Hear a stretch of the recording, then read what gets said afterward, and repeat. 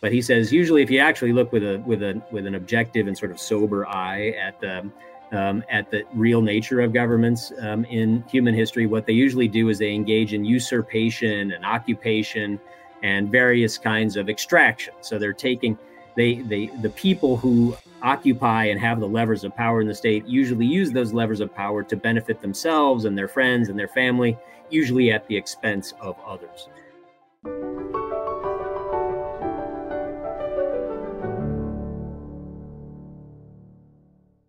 Hello, and welcome to another installment of the Essential Scholars podcast. I'm Rosemary Fike, your host, and today I have Jim Otteson joining me once again, and we're going to be talking about the intellectual contributions of David Hume. David Hume is another of those Scottish Enlightenment scholars and a very good friend of Adam Smith, who was the subject of one of our previous podcasts, which you should definitely check out if you have not already done so. So I'd like to welcome James Otteson back to our podcast. He's the author of our Essential David Hume book. He's also the John T. Ryan Jr. Professor of Business Ethics and Rex and Alice A. Martin Faculty Director of the Notre Dame Deloitte Center for Ethical Leadership in the Mendoza College of Business at the University of Notre Dame. He's a senior fellow with the Fraser Institute and a senior scholar at the Fund for American Studies. And we're so happy to have you back to talk to us about David Hume. Thank you so much, Rosie. It's my pleasure and great to be with you. So tell me a bit about who David Hume was. As somebody who's much more familiar with the work of Adam Smith than Hume, those names get brought up in conjunction with one another very frequently. Right. But I know much less about David Hume's life than I do of some other Scottish Enlightenment scholars. I think that's probably true for most people who know something about economics. They certainly will have heard of Adam Smith. Unless you've had some philosophy or studied philosophy, you may not have heard of David Hume. So I think that's very common. But David Hume actually made some real breakthroughs in what we would now recognize as economic principles of economic reasoning. I think the first thing to mention is that Hume and Smith were friends. In fact, so they lived, their lives overlapped. Hume was a little bit older. So Hume was born in 1711 in Edinburgh, Scotland. He died in 1776, also in Edinburgh. 1776, of course, an auspicious year. Many things happened in that year, not just the signing of the American Declaration of Independence, but that's also the year that the Wealth of Nations, that Adam Smith's Wealth of Nations came out. Hume lived long enough to have read the Wealth of Nations, so he was aware of it. But in any case, Hume and Smith were friends throughout most of their adult lifetimes. And neither of them was married. Neither of them ever married. Neither of them ever had children. And so, as you might guess, sometimes people wonder, well, what exactly was the nature of their relationship? The real answer is we probably don't really have any idea. But it is true that both Hume and Smith apparently fell in love and may well have asked women to marry them. It's possible that Hume asked as many as 3 different women to marry him, all of whom said no for various reasons. So these were among the things that were disappointing to Hume in his life. So Hume, as I mentioned, lived from 1711 to 1776. And he was part of the period, as was Adam Smith, that we now recognize as we call the Scottish Enlightenment. And Hume was arguably the greatest philosopher of that period. I think probably as a philosopher, even greater than Adam Smith, and arguably one of the greatest philosophers or greatest philosophical minds in the Western tradition. So his contributions to philosophy were quite broad. They ranged from everything from metaphysics to political economy, theory of art and aesthetics, to histories. He wrote a multi-volume history of England. So he ranged quite broadly and was extremely influential. And maybe one last thing I'll mention, just to sort of to introduce him, it was David Hume and his writing on the notion of causality and the human ability to understand and perceive and know causality. It was Hume's writings on that topic that led to Immanuel Kant, who read Hume's writings and would later say, it was Hume who woke me from my dogmatic slumbers. And actually, pivoted Kant from being just sort of a run-of-the-mill professor of philosopher of metaphysics to one of the great philosophers of all time in his critiques of pure reason, practical reason, and judgment. And so it was Hume who triggered him in that direction. So his work is really influential, or at least we today recognize its many contributions and how it has influenced other thinkers. But how was his work received in his time? So I know him for Treatise on Human Nature. That's probably what I know the best of Hume's work. How was his work received when he was alive? It wasn't received very well, is the short answer to that. So he wrote the Treatise of Human Nature, which is now considered one of the great works of Western philosophy. He wrote it in his late 20s, and it was really an assault on, in many ways, it was an assault on, especially the first part of it, on pretenses to human knowledge. So it laid out an argument about what the limits of human knowledge were. And the implications of those arguments, if human knowledge is in fact as limited as Hume argued it was, then there are all kinds of things that human beings believe they know or claim to have knowledge of that on Hume's argument, you don't actually know. These are just speculations. In fact, wild fantasies. He uses language like that. And what are some of those areas? Well, they might include things like theology. So you can imagine somebody writing in the 18th century. And he was, writing in Scotland. This was a Christian time and a Christian place, a Christian era. And for him to be puncturing the pretenses of knowledge that people had about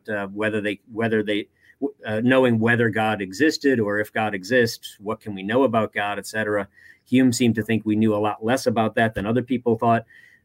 So he suffered really two kinds of negative reactions. First, to a lot of his metaphysical stuff, most people at the time didn't quite understand the implications of it, so many of them just ignored it.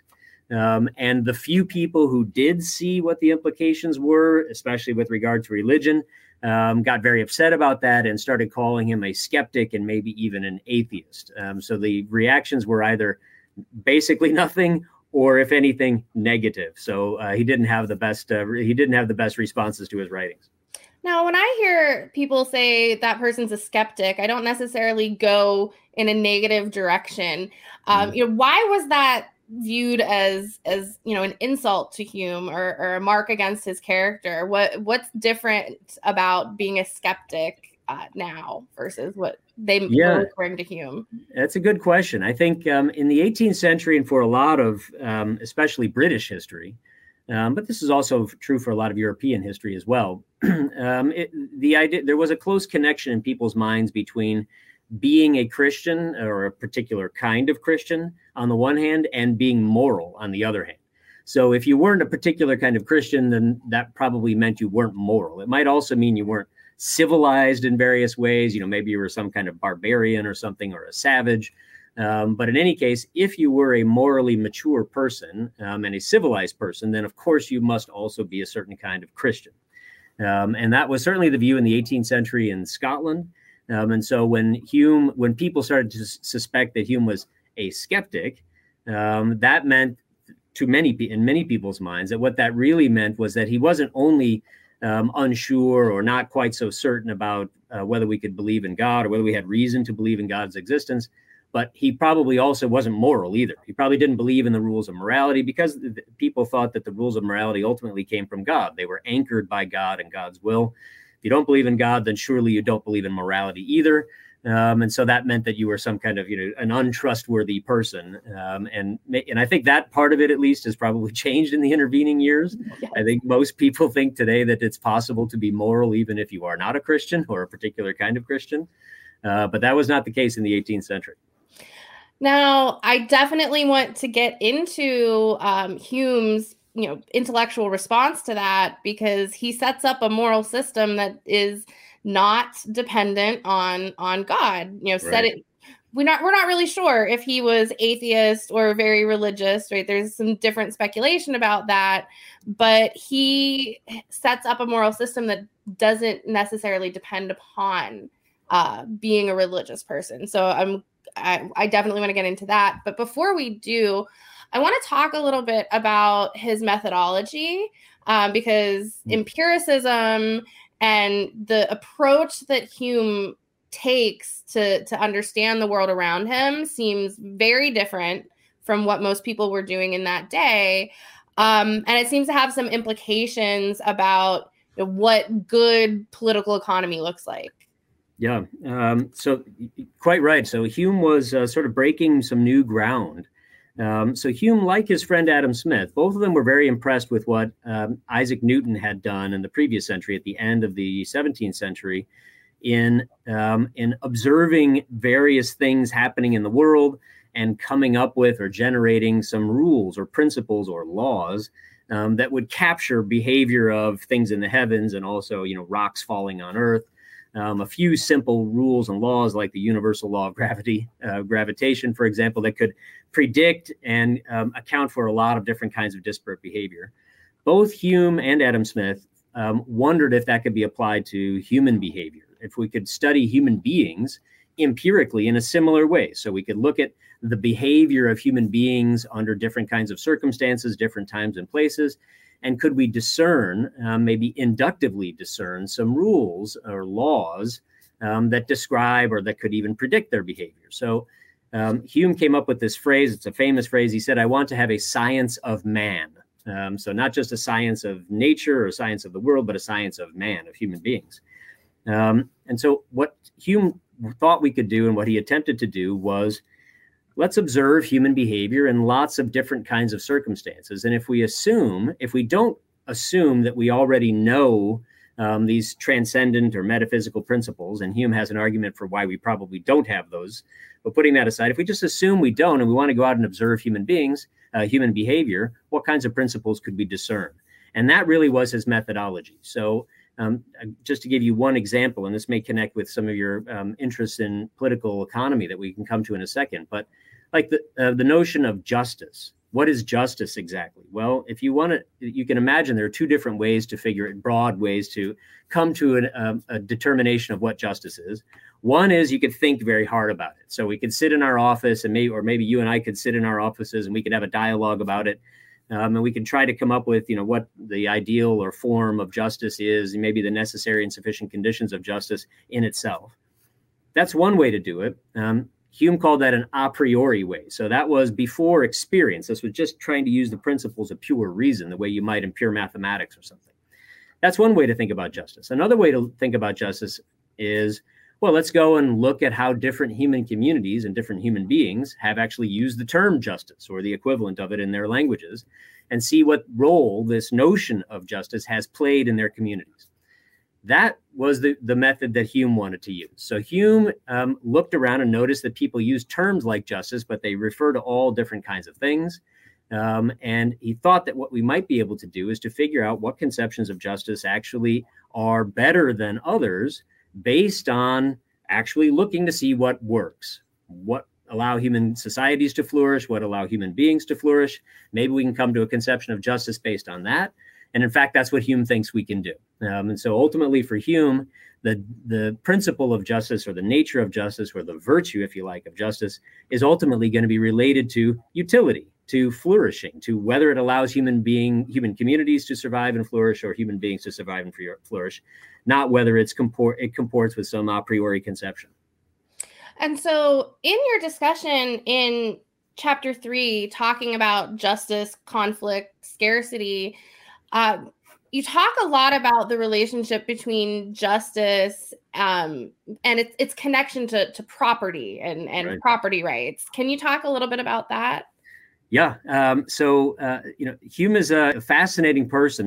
The methodology that he uses might seem pretty familiar to us today. If you read it today, you might think it's not too revolutionary, but in the 18th century, people weren't really talking about justice like this or things like justice. They were trying to imagine, what would God, assuming God exists, what would God want for us to, for human beings and human societies? What would he want for them in order to survive and flourish? And maybe you would develop some conception of natural law that was dependent on or created by God. that entailed certain kinds of natural rights. None of that is what Hume does. Instead, what Hume does is he goes and, as I mentioned a second ago, looks at what he thinks anyway, what actual human beings are like, what the human condition is, and looks for patterns to describe it. And in particular, and this will relate to private property and his conception of justice, in particular, he thinks that there are some constants about human nature. And one of them is that we tend to be self-interested and have limited benevolence. So Hume says it just seems to be a fact of human nature that everybody is self-interested. We all care about our own survival, our own benefit, et cetera. But it's also true that we have benevolence towards others, but it's limited. So in fact, the further away someone is from us, or the less known someone is to us, the less naturally benevolent we're going to feel towards that person. So there's one important fact he thinks about human nature. We tend to be self-interested and have limited benevolence. And a second fact that he thinks about the human condition, as it were, is scarcity of resources. We all want more than we have. No matter how much you have, you want more. And we can't all have everything we want because the resources in the world are scarce. And this fact leads to conflict because you're different from me. There are different things you might want to do with our limited resources than what I might want to do, which leads to conflict. So if you put those two facts together, self-interested and limited benevolence on the one hand, and scarcity of resources on the other, these then act as kind of anchors for Hume's political economy. He says if we want to have a system of political economy that has goals that we share, whatever those are, maybe peace and prosperity and flourishing, okay, you got to take those two things into account. And if you ignore those things or try to set up a system of political economy that will assume that you can change those things or that those things won't be true, then it's basically a non-starter for Hume. And not one that would actually apply or actually help human beings. So we have to treat people as they actually appear to be in reality. That's revolutionary idea that seems to just be common sense. Yes, exactly. So one of the interesting things there is we've got scarcity, and one of the things that Hume talks about, how we can kind of conquer scarcity or kind of overcome scarcity is to kind of live in society, right? Working with other people can help us overcome this scarcity, but at the same time, working and interacting with other people can bring us into conflict. So how can we achieve improvements in the human condition and grapple with this potential for conflict? How do we solve that? Yeah. So Hume thinks that the way that human beings have been able to figure out to begin to reduce conflict, not get rid of it, but just reduce conflict, reduce violence. So he thinks that violence and conflict, those are among the chief obstacles to human flourishing or human prosperity. They cause a lot of misery in human life. The way that human beings have figured out that they can reduce those things is by having property rights. So Hume doesn't think that this is something necessary that we came to a priori, like some kind of mathematical deduction from something, even though we might tell ourselves that after the fact, and maybe, telling a story like that might help enforce these rules psychologically in our minds. If we think they're God's rules, then maybe we're more likely to follow them. But Hume, as an empiricist, thinks that no, what human beings did was they just tried a bunch of different things. They figured out, some of them, imperfectly, but to greater extents than others in some places, that respecting property rights enables people, on the one hand, to cooperate to mutual benefit, rather than just one party cooperating at the expense of another.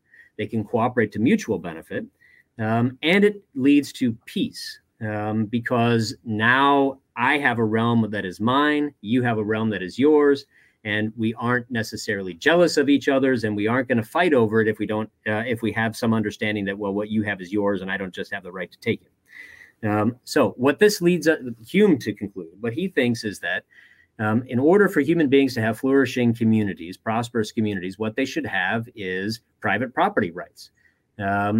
Each human being should have, you have whatever your possessions are, they should be recognized as yours. And no one else should be able to take it from you without your consent and under the conditions that you agree to. And he thought that to the extent that applied to more and more people in society, maybe even one day so that, the lowest members of society could say no even to the king. Even the king had to ask permission to take people's property. What that would do is enable people to live in cooperative community with one another, and would give them a great incentive to engage in mutually voluntary and mutually beneficial transactions that would lead to increasing prosperity. So how do property rights emerge, right? How do I know something is mine, right? It's nice to say what's yours is yours, what's mine is mine. I need to give you consent. You need to give me consent. But how does something become mine in the first place? Good question. So Hume has several rules of property that he comes up with, but I'll mention them. But what's interesting about them is he thinks we arrived at all of them basically experimentally. We just sort of happened upon them, and their nature and extent are both subject to empirical verification and continuance. We hang on to them only as long as they continue to be useful to us. So they're things like the rules of what he calls occupation. So if you live on a specific plot of land, or you and your family, or you and your community are on a certain plot of land for a certain length of time, long enough, then Hume says, well, you come to own it by what he calls occupation. So this doesn't necessarily have to be any official act of, the government says you now own it. Rather, he thinks it's just reflected in our behavior. You act on that land as if you own it. We, who don't own it, respect it and interact with you as if you own it as well. And so the rules of what constitutes ownership, what you're allowed to do, what you and I may do in partnership with it, or if I work on some of the land, etc., all that arises from various kinds of interactions and exchanges between us, where we try various things that lead to our mutual benefit. All of it is empirical. All of it is just sort of an evolutionary process of trying things out, according to Hume. But that's one way you come to own it. You just occupy it. There are several other ways he mentions. Prescription, if you just have it you have something in your possession for a long period of time, everybody recognizes you own it. That means you own it. So that's all there is to it. There's no additional metaphysical or theological aspect to it. You have something for a long time. We all recognize you as owning it. You recognize yourself as owning it. That means you own it, etc. I mean, and there are several others to succession is one of them. If you have something, everybody recognizes that house is yours, or that land is yours. You die and you give it to your children. We recognize your children as now owning it. That's what he calls a right of succession. So again, these aren't things that are set by metaphysical principle or by God or government or something. It's just it arises from human behavior and allows more productive, cooperative human interaction. So that is largely in contrast to kind of the natural rights arguments that were dominant in Hume's day. What's interesting is Hume's way of viewing property might be more convincing to people now than the natural rights view. Hume was just way too ahead of his time, it seems. He was ahead of his time. And you're right, that is very different. So, but one little, if I may, just one little, sort of fine-tuned part of that for Hume. Hume actually raises the question to himself, well, should we call these natural rights? Does that mean that justice is a natural virtue in some way? And Hume says, well, it depends on what you mean by natural. If by natural you mean human beings constructed the way they are, who find themselves in circumstances like those on Earth, they will almost inevitably come up with these kinds of rules, then it's natural. If that's what you mean by natural, then yes, it's natural. If, on the other hand, what you mean by natural is that God wrote them into the fabric of the universe, and our job is to apprehend them with reason, a priori reason, then no, that's not what he means by natural. So it's really sort of a de-elevation, de-escalation of human hubris, if you like. We think we're so special. We think we know so much. We think we can perceive to the inner nature of everything. We understand. Hume is saying, no, basically, we're just experimenters. We're kind of bumbling innovators. We try stuff. We're just trying to get along in this world. Most of what we try fails. Occasionally, we find something that succeeds. And if we repeat that often enough, it can become a convention and maybe then a rule. And what do you know? Private property is one of these things we figured out at some point, and look how beneficial it is. So we really ought to try to stick to that one and continue to emphasize it, not because necessarily God wants us to, but because look at all the good consequences it has for us. So would you say Hume, in determining whether a rule is a morally good rule, is he more of a consequentialist? Yes, I would say that. Yeah. And that's another reason why many people in the 18th century, and many people today too, are a little wary of Hume, because if they have worries about consequentialism, they're going to apply that to Hume as well. And you can just think of it sort of in general. If you're a pure consequentialist, so if you think that a certain rule of behavior or a certain policy can be justified only if it leads to good consequences, well, that sounds like it could justify an awful lot of things that you'd not be very happy about. What if enslaving 5% of the population leads to an overall net increase in benefit? Would that justify it somehow? Well, I mean, you sure want to say, and I would certainly want to say, I assume you would too. No, that would absolutely not justify that. But if you're a pure consequentialist, if consequences are the only thing that matter to you, then it seems to open you up to those kinds of worries. Hume, I don't think, is entirely open to exactly that kind of concern, but I think that was one of the things that people were nervous about then and now about this general approach to moral philosophy called consequentialism. Yeah, he's trying to straddle both of those, right, by calling the property rights a form of natural right. So they are a first principle. Right. They just also so happen to provide beneficial consequences. Yeah. Yeah. In fact, I would say maybe one way to put this is so much later, Nobel laureate economist James Buchanan, one of his phrases that I like, that he talks about relatively absolute absolutes. So, absolute principles that aren't exactly absolute, but they're relatively absolute. And I think that's sort of like the kind of view that Hume takes towards justice and property.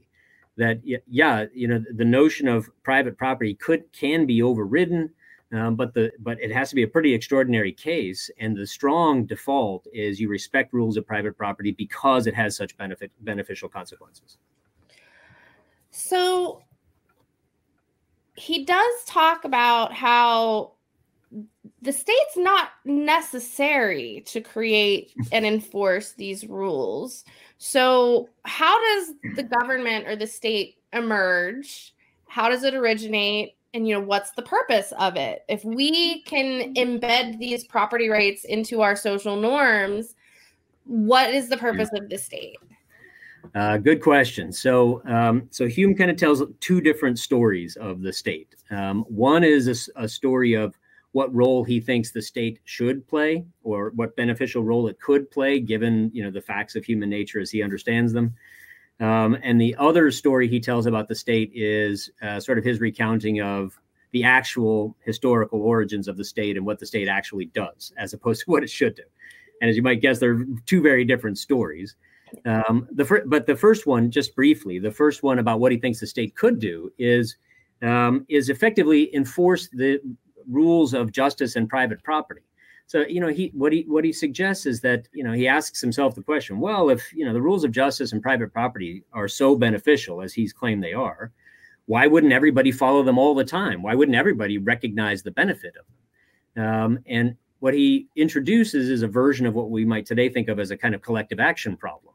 Well, what's beneficial for the group, it's also beneficial for me as an individual if everybody else in the group follows those rules. But there may be times when it benefits me even more to accept myself, give myself an exception to the rules that I want everybody else to follow. In other words, maybe I'm a thief, and it's really good for me if nobody in society steals except me. Then it benefits me from being in the society when nobody steals from me, and by stealing at the same time. So Hume says that human beings do suffer, he thinks, from what he calls short-sightedness. So we think, oh, well, my little violation of the rule won't lead to a complete collapse, so I'll just steal this little bit, and everybody will still respect the rules of private property and justice in society. But then lots of people start thinking that, and then pretty soon you have this collective action problem where, the whole thing can collapse. So a role for the state can be, and the role for the state that Hume thinks would be the right role for the government, would be to enforce the rules of property and justice and punish people who engage in this short-sighted exception making. So to the extent possible, keep all of us following the rules that actually will benefit all of us, that will in fact benefit all of us in the future. That's the right role for the state, according to him. But alas, he says, if you look historically, that's not what governments actually do. Largely what governments do, despite, he says, these kinds of myths that we tell ourselves about what our governments do. We have these kind of romantic visions of our own governments. But he says, usually, if you actually look with an objective and sort of sober eye at the real nature of governments in human history, what they usually do is they engage in usurpation and occupation and various kinds of extraction. So they're taking the people who occupy and have the levers of power in the state usually use those levers of power to benefit themselves and their friends and their family, usually at the expense of others. So the actual practice of government is very different, he thinks, from the way the government ought to behave, given what he thinks are the facts of the human condition. And he's also challenging the social contract theory of government, which once again was pretty popular in his day. As we're talking, he's challenging all kinds of dominant views while he's alive. No wonder people weren't too warm on his ideas when he was publishing. Yeah, he upset a lot of apple carts, didn't he? Yeah, he did. You're right. He went after a lot of things. So this notion of the original contract. So we actually had two reasons or two sort of ways that he opposed this. One was, he said, it's just historically speaking a myth. There actually wasn't any time that anybody signed any kind of contract. Because if you think about what contracts are, well, contracts are signed by, voluntarily by peer parties, and they have terms of agreement and also terms of breach. If you breach the contract, then this is what we do, or if I breach the contract, then this is what we do. This is what contracts are, and all the stipulations and elements of them are public, and everybody knows what they are. When in history has that ever happened between rulers and the ruled? He says never. So as a matter of historical fact, this is just a myth. But the other part of it, he says, so that's one claim he makes. But the other part of it, he says, is it's a really important myth for the rulers, because they really want to be able to encourage people or get people to believe that you have an obligation to obey. So he thinks that this notion of the original contract or the original compact that philosophically, but really also psychologically, serves as a means through which we get people to believe that they should obey their rulers, that they should obey, not just that they have to, or that if they don't, they'll be punished, but that they really ought to be a good person. You really should obey your rulers. And that, Hume thinks, is actually extremely important for serving the interests of the rulers, because, as he says, after all, a king can't physically coerce literally everybody in his country. He can only physically coerce a person or one or two people. So how is it that a king and maybe the few king's ministers and a relatively small proportion of the army that the king has is commanding, how can they keep in obedience an entire country? And he says, really by convincing people that they ought to behave. So it's really on the basis of opinion. You listen to the government official because you think you should obey. In other words, it's your opinion. And that's really the purpose, he thinks, of that the social compact theory serves. It's to give people a reason to believe that they should obey, even if there isn't somebody looking over their shoulder all the time and physically forcing them to obey. So one of the things he also challenges is this idea that, well, maybe I didn't sign a contract with the state, right? But I still live here. So I must be kind of implicitly giving my consent to the rules because I haven't left. What's Hume's challenge to that? Yeah, he has a somewhat famous but almost a humorous response to that. He says, the philosophical point is, he says, that's too high of an expectation to make. So it requires too much for people to actually say no. So if you imagine that, suppose we had a democracy, suppose, we have two candidates for president, and, you support one candidate and I support the other candidate. And suppose, I actively support my candidate, and maybe I take part in rallies or have signs or whatever, and I actively oppose your candidate. So I do what I can to oppose your candidate.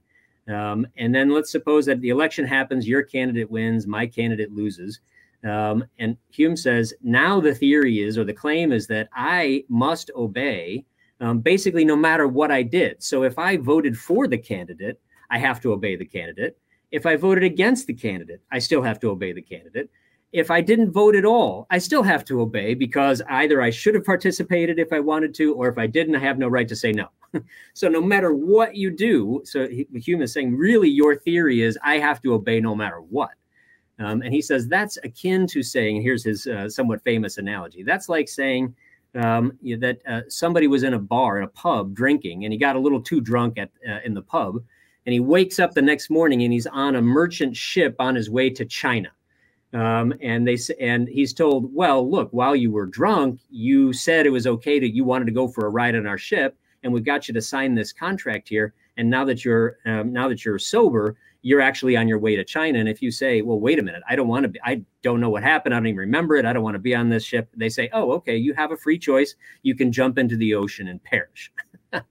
Or you can be subject to our rules. He says that's really what it's like to tell somebody, well, if you don't like what your country does, you can leave it. Because for most people, they can't really leave. They don't have the monetary means. They don't have the cultural means. They don't speak other languages. Other countries probably wouldn't accept them. It's such a high bar that the idea that, well, you could just leave seems ridiculous. You happen to be born here. I have as much right as you do if you happen to be born here. Why do you have a right to oppress me or make me follow your rules as opposed to my own, et cetera? And yeah, I really hope we get into more conversation in our second session to talk about how Hume's ideas have some social justice implications, right? It seems like he, more than a lot of other classical liberal scholars, did have a bit of an eye towards kind of social justice issues. So I do want to get into that in the second part. Okay. But in order to, we want to facilitate these rules of justice, preventing people from predating upon each other, all of this so that we can kind of cooperate and develop this commercial society, right? That's kind of the goal. So what are the benefits of the commercial society? Because Hume doesn't just talk about material benefits. He does talk about the material benefits, but he also talks about some moral benefits that the commercial society can provide. So if you could just talk a little bit about his view of commerce. Yeah, I'd be happy to. Yeah, all that stuff about property that we've been talking about, property and justice, for Hume, that you're right, that implies a kind of commercial society. So for Hume, he was quite a supporter of an open commercial society. One of the most strong and one of the strongest supporters, as much, if not more, than Adam Smith, who's known much more for that now. But Hume was quite an advocate of the commercial society you're right, for a couple of reasons. So on the one hand, there were the economic claims that he was making, where you respect private property, you allow for open trade. That's something else that Hume argued for allowing for open trade rules. Maybe we'll have a chance to talk about that a little bit more. But when you allow those things to happen, prosperity increases. People generate prosperity. They look for and find ways to meet ever more of their needs and their wants. So they generate more goods and services in society, which is the definition of increasing economic prosperity. So that's one strong argument for Hume about why we should have a commercial society, but it's not the only argument. He has an entirely other set of arguments that he calls moral arguments, and those go in a couple of different ways. But I'll just mention two.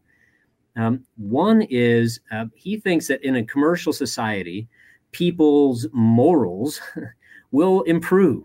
They won't get worse; they'll be better. And what he means by that is, if you think about if you're living in a commercial society where people's private property is protected, the only way you're going to be able to get things that you want is by entering into cooperative relationships with other people.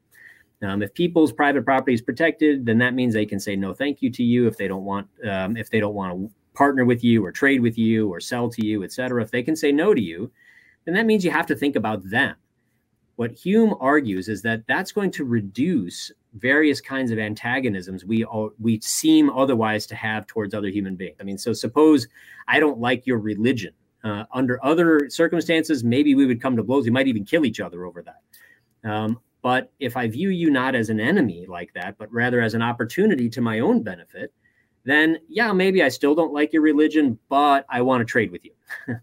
So it reduces the fervor of our antagonisms. And that's everything from religious antagonisms to nationalistic to xenophobic antagonisms. All of these things will reduce. So that's one, what he calls sort of moral way. It's a prediction he makes. And that's an important part of it. And we can think about that.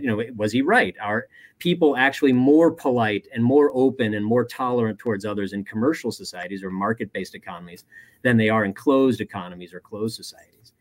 But the other way that Hume thought that having a commercial society, the other sort of moral, what he called moral benefit, was that it would lead to increasing happiness. And that's not just in having our goods and more goods and services, so having our needs and wants satisfied. But he also thought it would be in commercial societies where you would get things like increasing production of the arts. You would get learning. You would get universities. You would get plays and music, and these things he thought enriched the soul. And these things are luxuries. So they are things that you can't afford to have if everybody's at starvation levels. You only have those things as wealth and prosperity increases. But he thought those things actually enriched our souls and made us more complete human beings. And he thought of this as a moral benefit to a commercial society, that it increased the resources with which we could engage in all of these things that really fill out a rich life of meaning and purpose. Did he think that a commercial society was necessary in order to have those things? Good question. And I'm going to punt a little bit. It's not exactly clear, but I would say he probably would have said yes, but I would just qualify it on the sense that, he considered himself an empiricist and he's looking around at the world and he sees a very strong correlation. I think that's what he would say. To the extent that your society is more commercially oriented, is more open to other societies, engages in trade, then these other benefits ensue. If it's not those things, you don't have those benefits. So is it necessary? I don't know, but it sure looks like it. Well, that seems like a good place to leave it there for today. And when we come back in a couple of weeks in our next episode, we're going to talk a bit more about Hume's ideas and how they apply in our modern lives today. Thank you so much for joining us again, and I look forward to continuing the chat. Great. Thank you so much. You've been listening to Essential Scholars, a new podcast series that explores the ideas and insights of some of history's most influential thinkers.